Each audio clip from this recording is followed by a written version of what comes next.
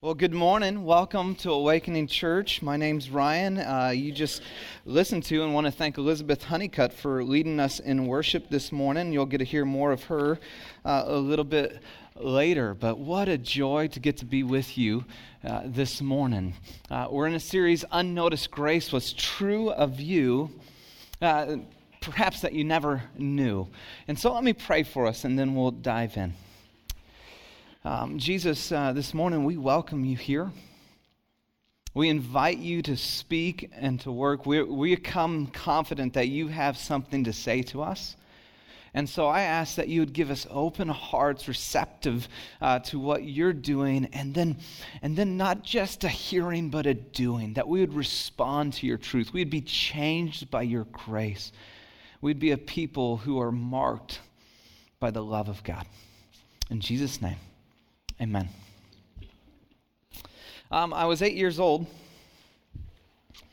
lived in rural Texas, and was playing basketball with friends outside.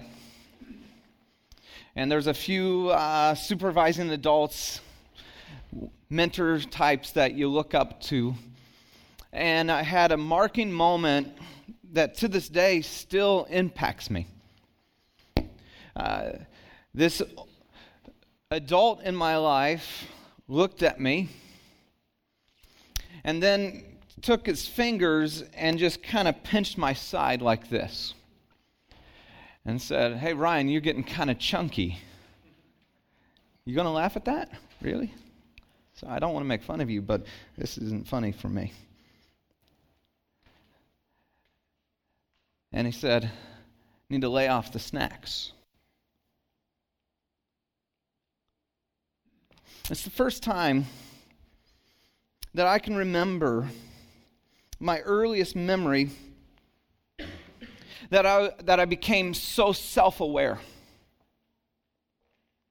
That I became painfully aware that I didn't measure up, that I needed to do, that I needed to be, I needed to achieve, I needed to look a certain way to fit in, to be accepted, to feel worthy. It's perhaps the first time in my short life at that point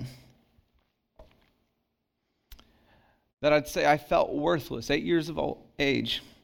That feeling, that thought has followed me. That way of thinking of not quite there, you have to do something to be worth it, became a pervading theme in my life. So I set myself to achieve, to perform.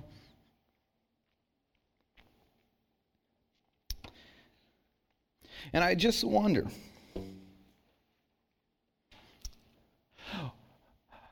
how you're doing with this idea. Have you ever wondered why you struggle with your worth, your value, your significance? Why good things don't ever fully satisfy or validate you, make you feel worthy? Why is it that you can have so many good things and yet they never quite fulfill? I think this is true, that oftentimes out of our sense of worthlessness, we strive to prove ourselves worthy, don't we? Could it be that you showed up this morning and God wants to speak to you, and I believe in such a powerful way, about your worth? Because oftentimes, many of us are still living out words that someone said to us as a kid. And the crazy part about it is it doesn't matter how old you get, does it? You still hear those words ringing true.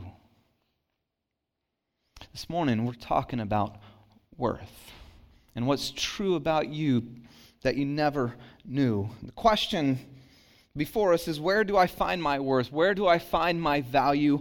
Where do I find my significance? I think there's 5 core areas where we generally tend to identify and try to find our worth in life, try to somehow answer that question that for all of us at one point was posed, whether it was a adult on the basketball court pointing out something in front of every other kid that made you feel worthless. But we've all had that experience. We've all had those thoughts. I think there's 5 areas where we seek to find our worth. The first area is in what we do. Wow. And it's this area of, and you've done it, I've done it, whether it's your career, maybe it's your education, hobbies, that your performance somehow makes you valuable, somehow makes you significant, somehow makes you worthy. And pour all of your energy, maybe it's into your work, you pour all of your energy, maybe it's into your family, into having the right look home. And we seek to find our self-worth, our self-significance, our self-value in what you do. Maybe that's not quite where you're at. Maybe it's in what you have. It's a house. It's a car. It's looking the part. You know, one of the hardest parts, I think, in Silicon Valley is for many young families and young people in the area, they can't own a home, and it shakes some things about self-worth as well, of not quite achieving, not being where you think you should be, and not having what you think you should have. And so often we leverage our lives to the point where we're completely overwhelmed just simply to have. You're paying that car payment of something you can't afford, and you're buying those clothes and going out to those things, and underlying all of those habits, we wouldn't maybe readily acknowledge it, is our sense of worth. Maybe it's not what you do or have, but another third area we often seek to find our self-worth is in what we experience. This is the weekend warrior. I don't know if this is the case for everyone, but I see a general theme among especially young single men where their goal is to travel as much as they can, as often as they can, and they are the weekend warrior, and I'm sure it's among others, but maybe it's traveling here, there, and experiencing all that you can experience in life, and maybe somehow that will validate you. Maybe somehow that will make you worthy. Or maybe it's pleasure. And you're on a pleasure-seeking thrill to experience all the pleasure that you can. And whether it's a drink or whether it's sex or whatever it is,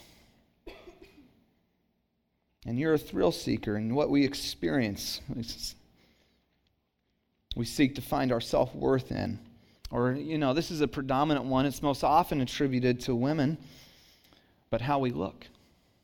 It's not limited to, but it is crazy in our culture today. 80% of 10-year-old girls are afraid of being fat. 4% of women in the world would identify themselves as beautiful. And we find our identification and our value and our worth in how we look. And am I skinny in the right places and bigger in, bigger? Okay, thank you very much. In the right places, right? And spend hours upon hours obsessing about how we look. Or maybe, perhaps it's who we're with. And for some, you walked in today and you don't feel like you have worth because you don't have her. And you don't have worth because you don't have him. And there's an empty space that you've been looking for someone, and it's who you're with. And it might be the close friend, and you once had close friends, and you're just longing for a close friend. But it might be a spouse, it might be a mate, it might be something more romantic along those lines. And as long as you have the right somebody with you, you feel worthy. But when the right somebody turns into the wrong somebody, you begin to look for anybody. Where do I find my worth? Would you take a second before we move on? Because this is important. We're going to do soul work this morning. And it's important for you to begin to identify and answer that question. Where do I find my worth?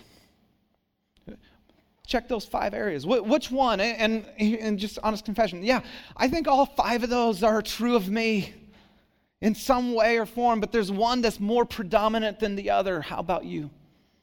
Just mark next to it if you have the courage, and you don't have to. Maybe you don't want somebody to see, that's fine. You just make it and go, hey, I'll mentally note. Now, let me just look at the impact of a misplaced self-worth. And note in your notes, it's misplaced. In our culture today, we talk a lot about a low self-esteem, have done a lot of things to help people with low self-esteem. In fact, we saw it as such an important factor that in our culture, we tried to figure out, okay, how are we going to help people have high self-esteems? And so what we did was we began to give trophies for nothing. You know what I mean? Come on. What'd you get that trophy for? Showing up. Did you win anything? No.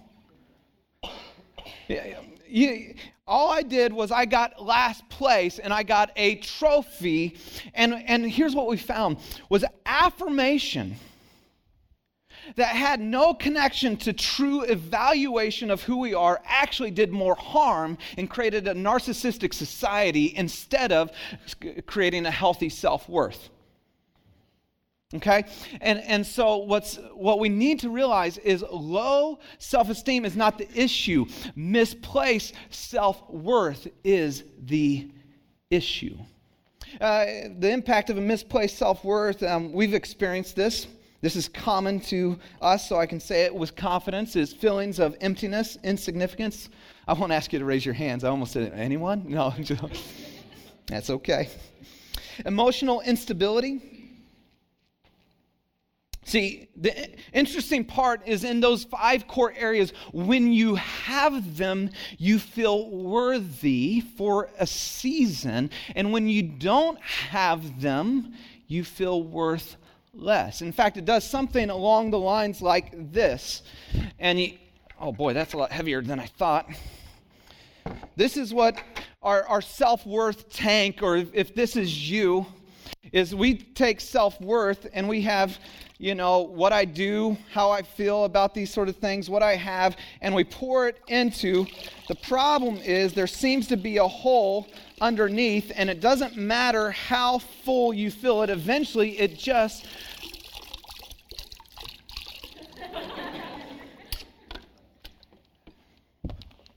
drains out, doesn't it?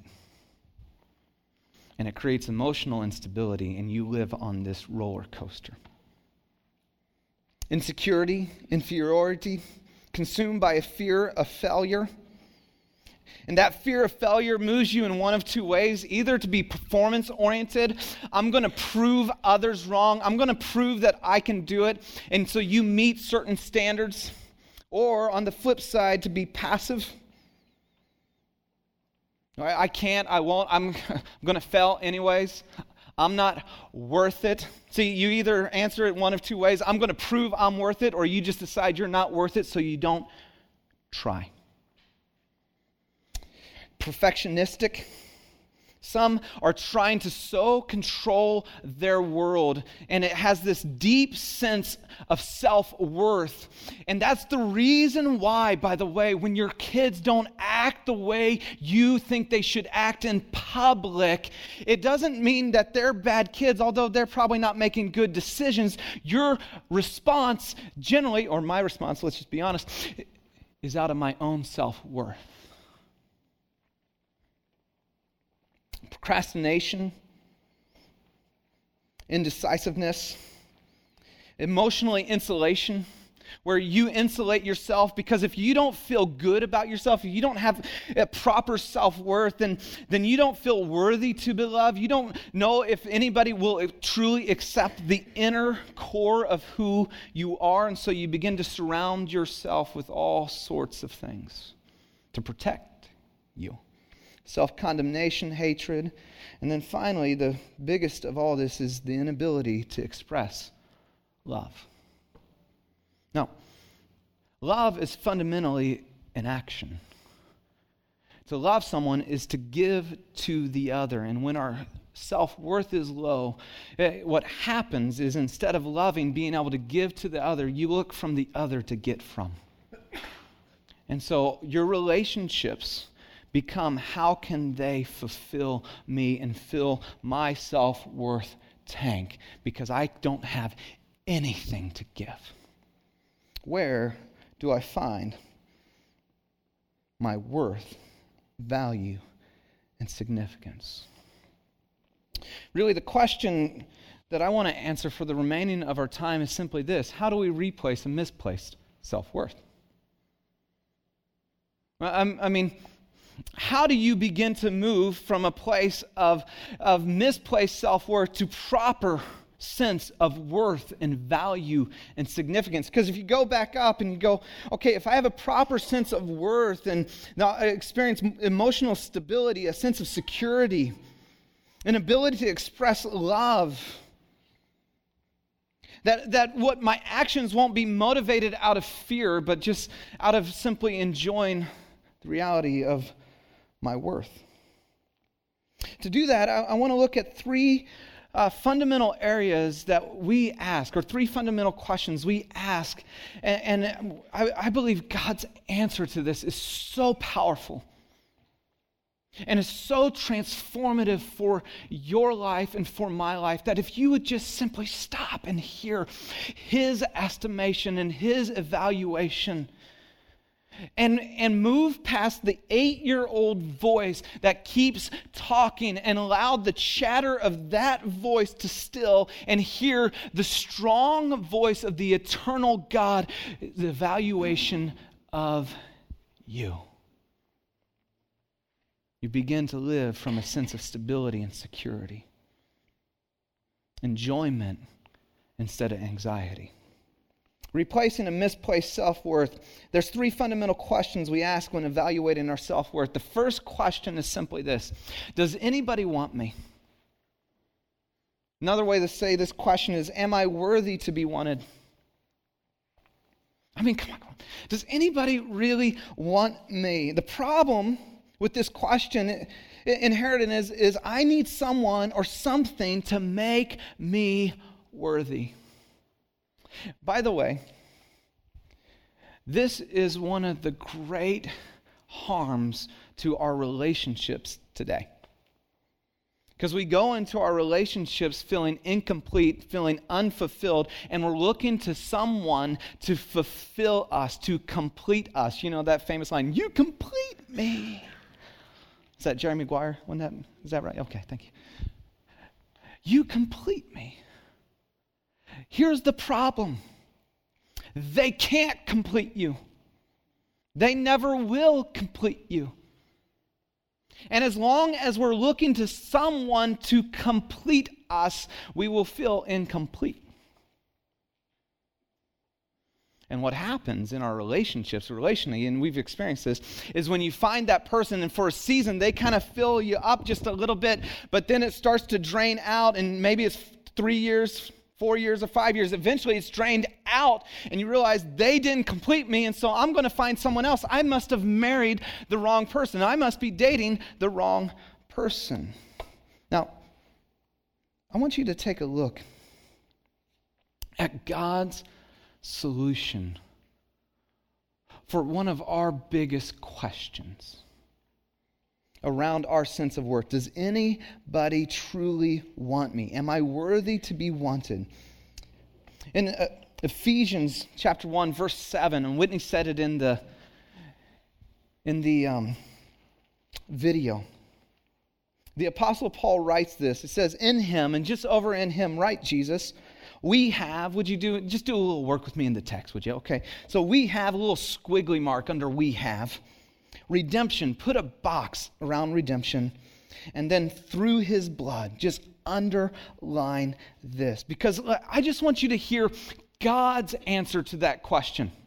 I mean, have you ever thought about how God would answer that question? Maybe you've been too afraid to ever ask that question, but does anybody truly want me? And maybe the other question is, does God truly want me? Am I worthy to be wanted? And God's answer is this: in him, in Jesus, he is the focal point, he is the subject. We have present tense reality. This isn't like we're going to get, and this isn't something that is somehow shifting along the way. This is the present tense reality, what's true of you for those of us who are in Christ Jesus. We have redemption.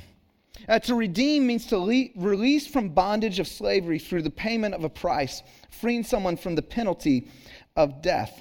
And the idea of redemption is this. The word comes from an ancient practice, and what would happen was at some point along the way to make payment for maybe debts that you had. You thought you're renting land, and you thought this land was going to be really productive, but you happen to have a drought. We don't know anything about that, and so you couldn't make good on the debts that you had on that land that you've been renting. And so to pay it off, you would sell yourselves or maybe even some family members to the owner as slaves to pay off the debt for the land. And so now you're enslaved.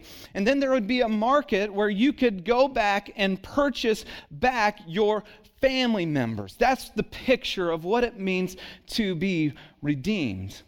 And here's what God says when you ask the question, does anybody truly want me? He's like, let me unpack this in the most graphic picture possible.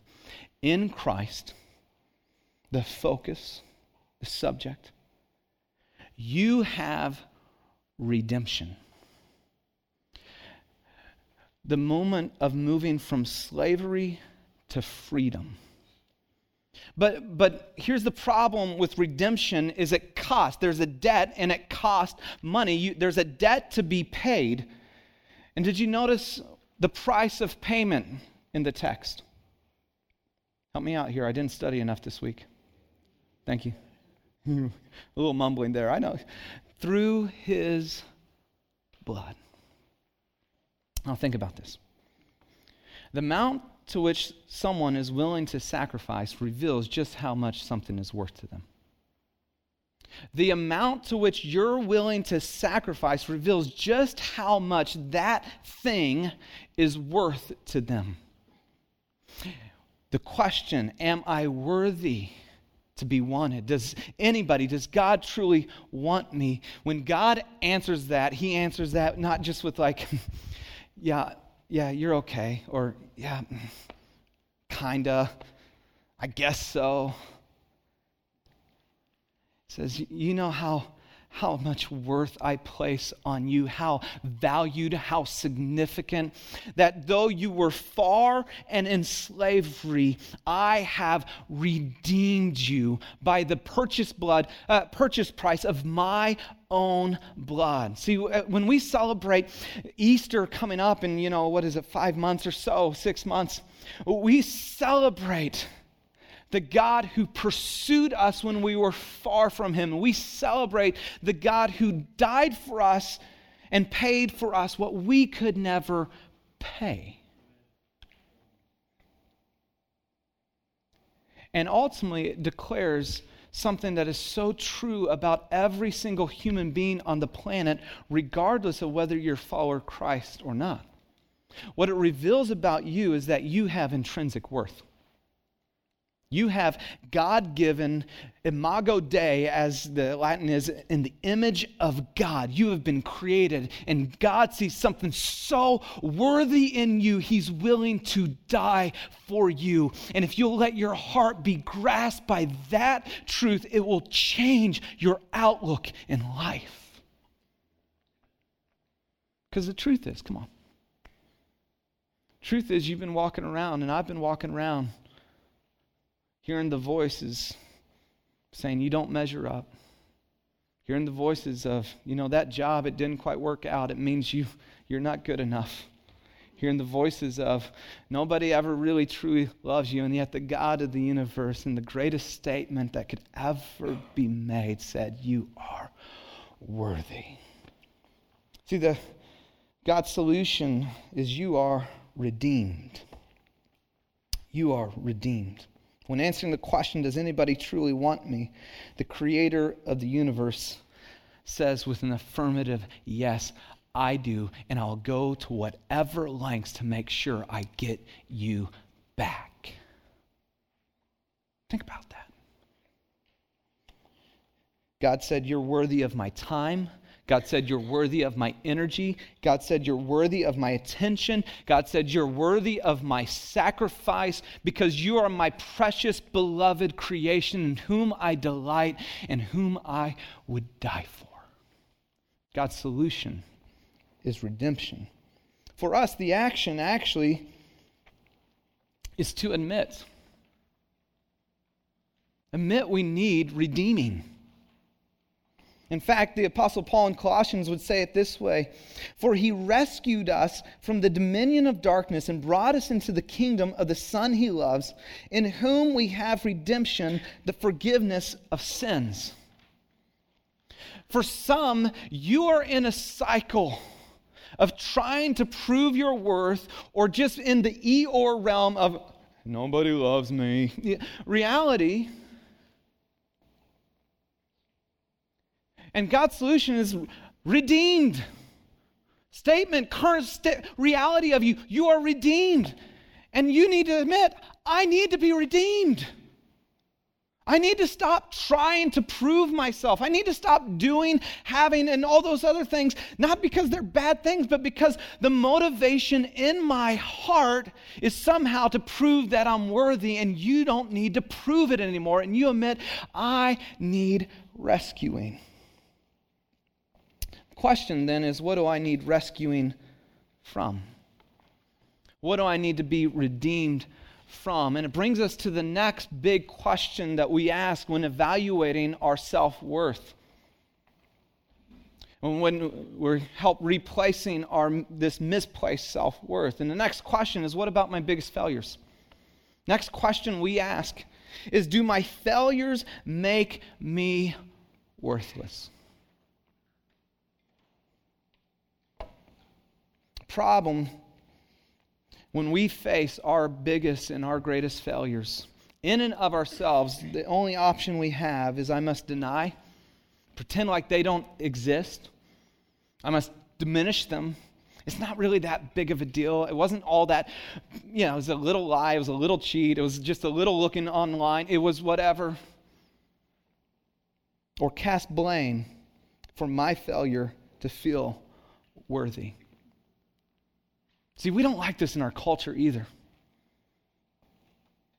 See, for the first one, to experience the redemption of God, we have to admit we need it. Here, we got to come to the frank reality that all of us stand and have to address the failures in our life. See, in our culture, we'll hear stuff like this. Well, don't judge me.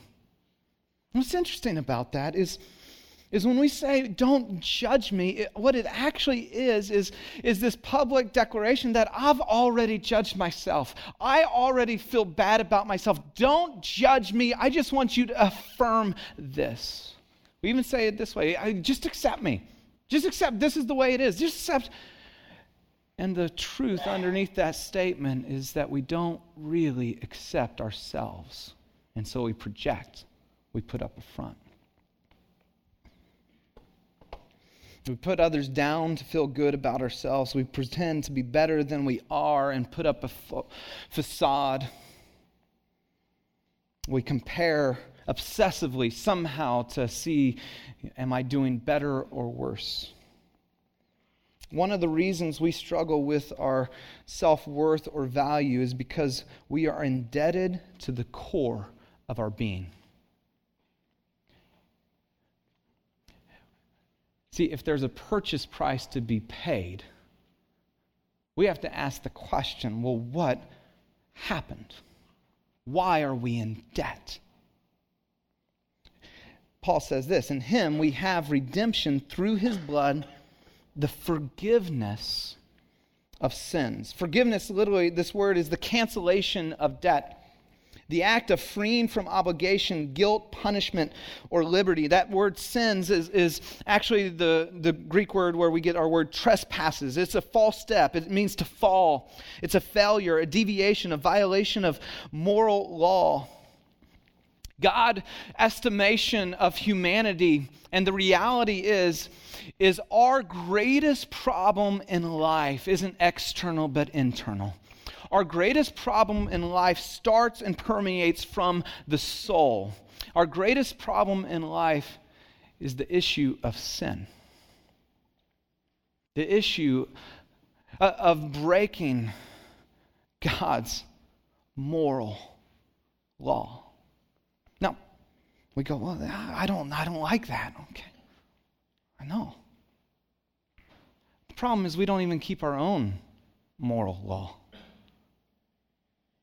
The reason I know that is every one of us in this room at some point has said, I'm sorry, haven't we? That's just simply a public confession that I didn't keep my own standards, let alone God's standards. But sin, this problem, this violation of the standard of what life was meant to be lived. We talked about that a couple weeks ago, remember, with the Ten Commandments. If you just look at the Ten Commandments, they're just the estimation of how life is best lived. When we don't lie to each other, it's a better world. When we don't steal from each other, it's a better world. When we don't murder each other, it's a better world. But when we do that, it brings death and destruction and harm and separation. When we lie to each other, it brings separation between us. When we covet what others have, it brings separation and death. And ultimately brings separation between God and us. I've told this story before, but it fits so well here. Bear with me as I tell it again. It's been a while, so many of you may not remember it. My son Miles, it was a little over a year and a half ago. He was walking with my wife from school, after school pickup, and or drop off actually. So he wasn't going to school. My two olders were going to school, and Jenny's walking back with Miles and talking with some other moms. And Miles picks up the biggest rock that he can find. And I'm not sure what got into his head, but he throws the rock as high in the sky as he can. And I asked him later, I said, son, what were you thinking? He said, Dad, I was trying to hit the moon. I said, well, you missed. What he did hit was a brand new Audi. Landed squarely on the hood, significant dent, and then fell behind, lodged between the hood and the windshield. My wife, doing what I hope I would do, left a note. I'm not sure if I would or not, but I just honest confession here. I hope I would. Left a note. The guy couldn't have been nicer. Price, however, of a dent on his brand new Audi was $742.56. Problem. Could kind of ignore it and go, you know what, that wasn't that big of a deal. No, it still cost $742.56. kind of diminished. It was just a dent. At least it didn't crash the whole car. Yeah, it's still $700, $42.56. Blame someone else. And we're good at blaming other people. Well, you know what? If mom hadn't been talking to someone, then I wouldn't have had the opportunity to sit here with this rock and throw it up into the sky. Thank you very much. Actually, it's not my fault. It's your fault. And we do that all the time. Forgiveness is the payment of debt. In fact, it's the payment of debt that we can't pay. See, my son, as a 4-year-old boy, has no earthly way of paying for the Audi. $742.56. There's no earthly way. He can do a whole load of very good things, and yet it still will mean nothing in regards to paying for the Audi. And so, I took out my wallet, technically credit card. He needed a dad to pay the $742.56 for the Audi. See, God's solution for our sins is forgiveness. Forgiveness is free to us, but it does not mean it isn't costly. See, a proper understanding of grace is that we live in grace, in the grace of God, that He so loved us, that He died for us, but that payment, though free to us, cost Him through His blood the forgiveness, the cancellation of debts, of sins. See, if the solution to a misplaced self-worth is God said, you are redeemed, and for us, we need to admit we need rescued. The second is you are forgiven, and we need to confess we have sin. I know this is unpopular, but let me ask you, how's your current solution to your unpacking of your self-worth? How's it working for you? If it's not going so well, I'd invite you to try this. God's solution. You are forgiven. You need to admit, I need rescuing, and that I have a debt that I did that I can't undo, that I need a heavenly Father to take care of, and confess, yeah, it's me. And God's affirmation and estimation of you, forgiven, paid for. Most of us so diminish or dismiss our sin, and we don't sit with it enough to feel the gravity and the weight of the freedom that was brought by the cross. You are forgiven. First question we have to wrestle with is, what am I worth? Does anybody truly want me? Second is, what about my greatest failure? God's solution is, you're forgiven. The third question is, do I have enough to be enough? Or better yet said is, can anything or anyone truly make me worthy? Maybe if you've been doing this a while, and maybe if you're a follower of Jesus and you've been going through the motions and you still feel like, that self-worth and my identity and my value, it might be said this way: is there a limit to God's redemption or forgiveness? I mean, is there really a limit? Because as we said even earlier on, does grace have a limit? Is there like an end point where this thing just kind of like, God's had enough? You ever felt that way? Like, man, Ingram, I've sat with my sin, and the reason I dismiss it because I don't feel like God's grace is big enough. Do I have enough to finally be enough? And the problem is as you know and I know, we feel this: I must meet certain standards to prove my worth. And then we take that into our relationship with God, don't we? And I got to prove, and I got to do this, and grace got me this far, but I got to take it a little bit further. It couldn't cover everything. And that's what's so radical about grace. Is grace takes you the whole way. Grace covered the whole debt. You are, present tense, hello, redeemed.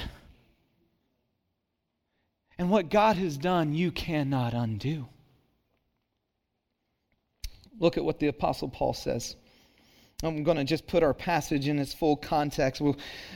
I put it in my notes, or in your notes, the way I begin to unpack a passage in my own journal and notes. In him, Jesus, by the way, right next to that, right subject, we have, next to we, right object. We're doing a little grammar here for you. We have redemption through his blood, the forgiveness of sin, in accordance with the riches of God's grace that he lavished on us. You know, there's two verbs in this sentence, by the way. We have and then lavished. You always ask in the text, what is God's activity? What is he up to? And he answered is, he is lavishing. The verb is, he is lavishing his grace. It is like, I can't help but give you more. And as a result, the other verb is something that we possess because he's lavishing. We have redemption. Now, this is important. The reason I had you write subject and object here is the problem for us many times is we are the subject of our stories in this life. And that was never intended for how we're supposed to live. In fact, the very beginning of the Bible starts off this way. In the beginning, God. Making it very clear, he's the subject of history and of all our stories.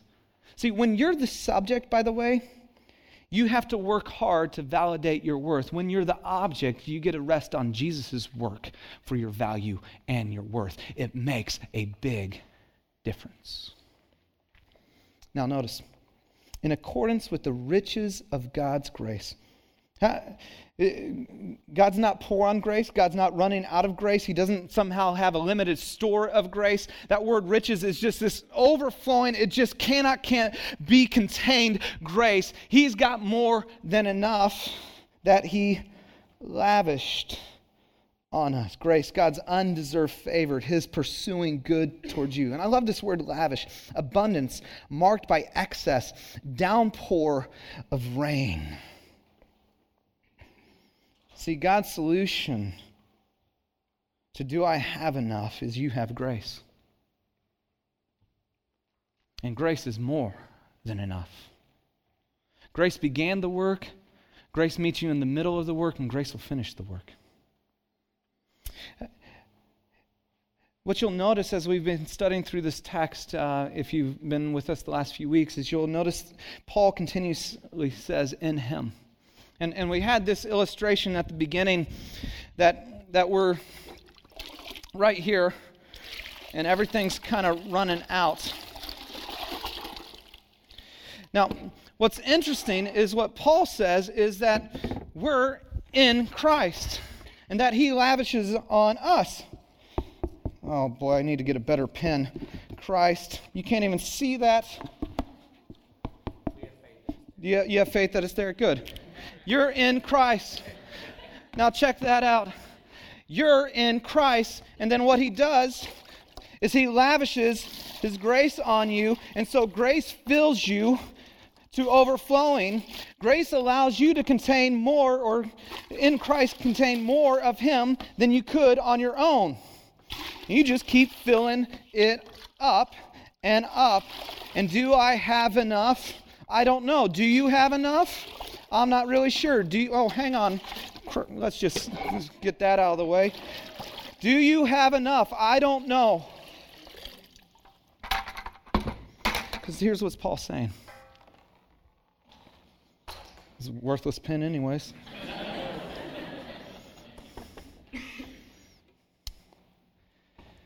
You are in Christ. And that makes all the difference. And in Christ, you experience redemption, forgiveness, the lavish love and grace of God. And in Christ, you can hold more than what you can hold because you're in Christ. Replacing a misplaced self-worth starts with admitting your need, confessing your sin, and then having the courage to receive grace. Okay, God, I can't. And for some, you need to hear this because you've been in the Christian life for a while. I once was talking with some friends who are into human trafficking and helping get people out of human trafficking and sex slavery.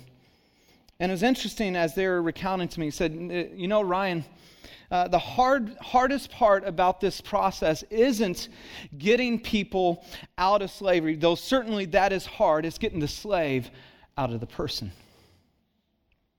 And for some, today is your moment with God where you go, okay, I know that I've been in Christ, but I've really been operating from this standpoint. And I'm going to receive by grace. I'm going to go, okay, God, Jesus, would you help me to live out my in Christness this week? And for some, you've never started a relationship, and you walked in this moment,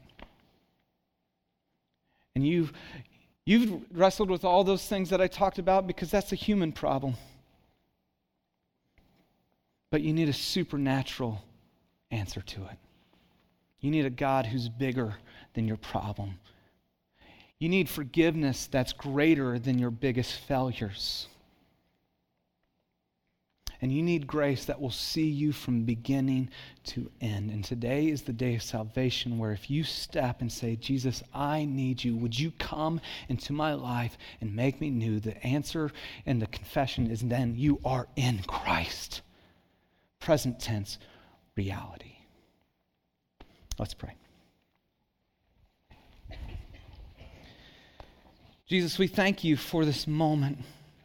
And I pray for my friends, and I pray for those that in this room that this moment brought up so much for them, that you would meet them, that you would speak to them. Holy Spirit, would you do with surgical work what needs to be done in our soul?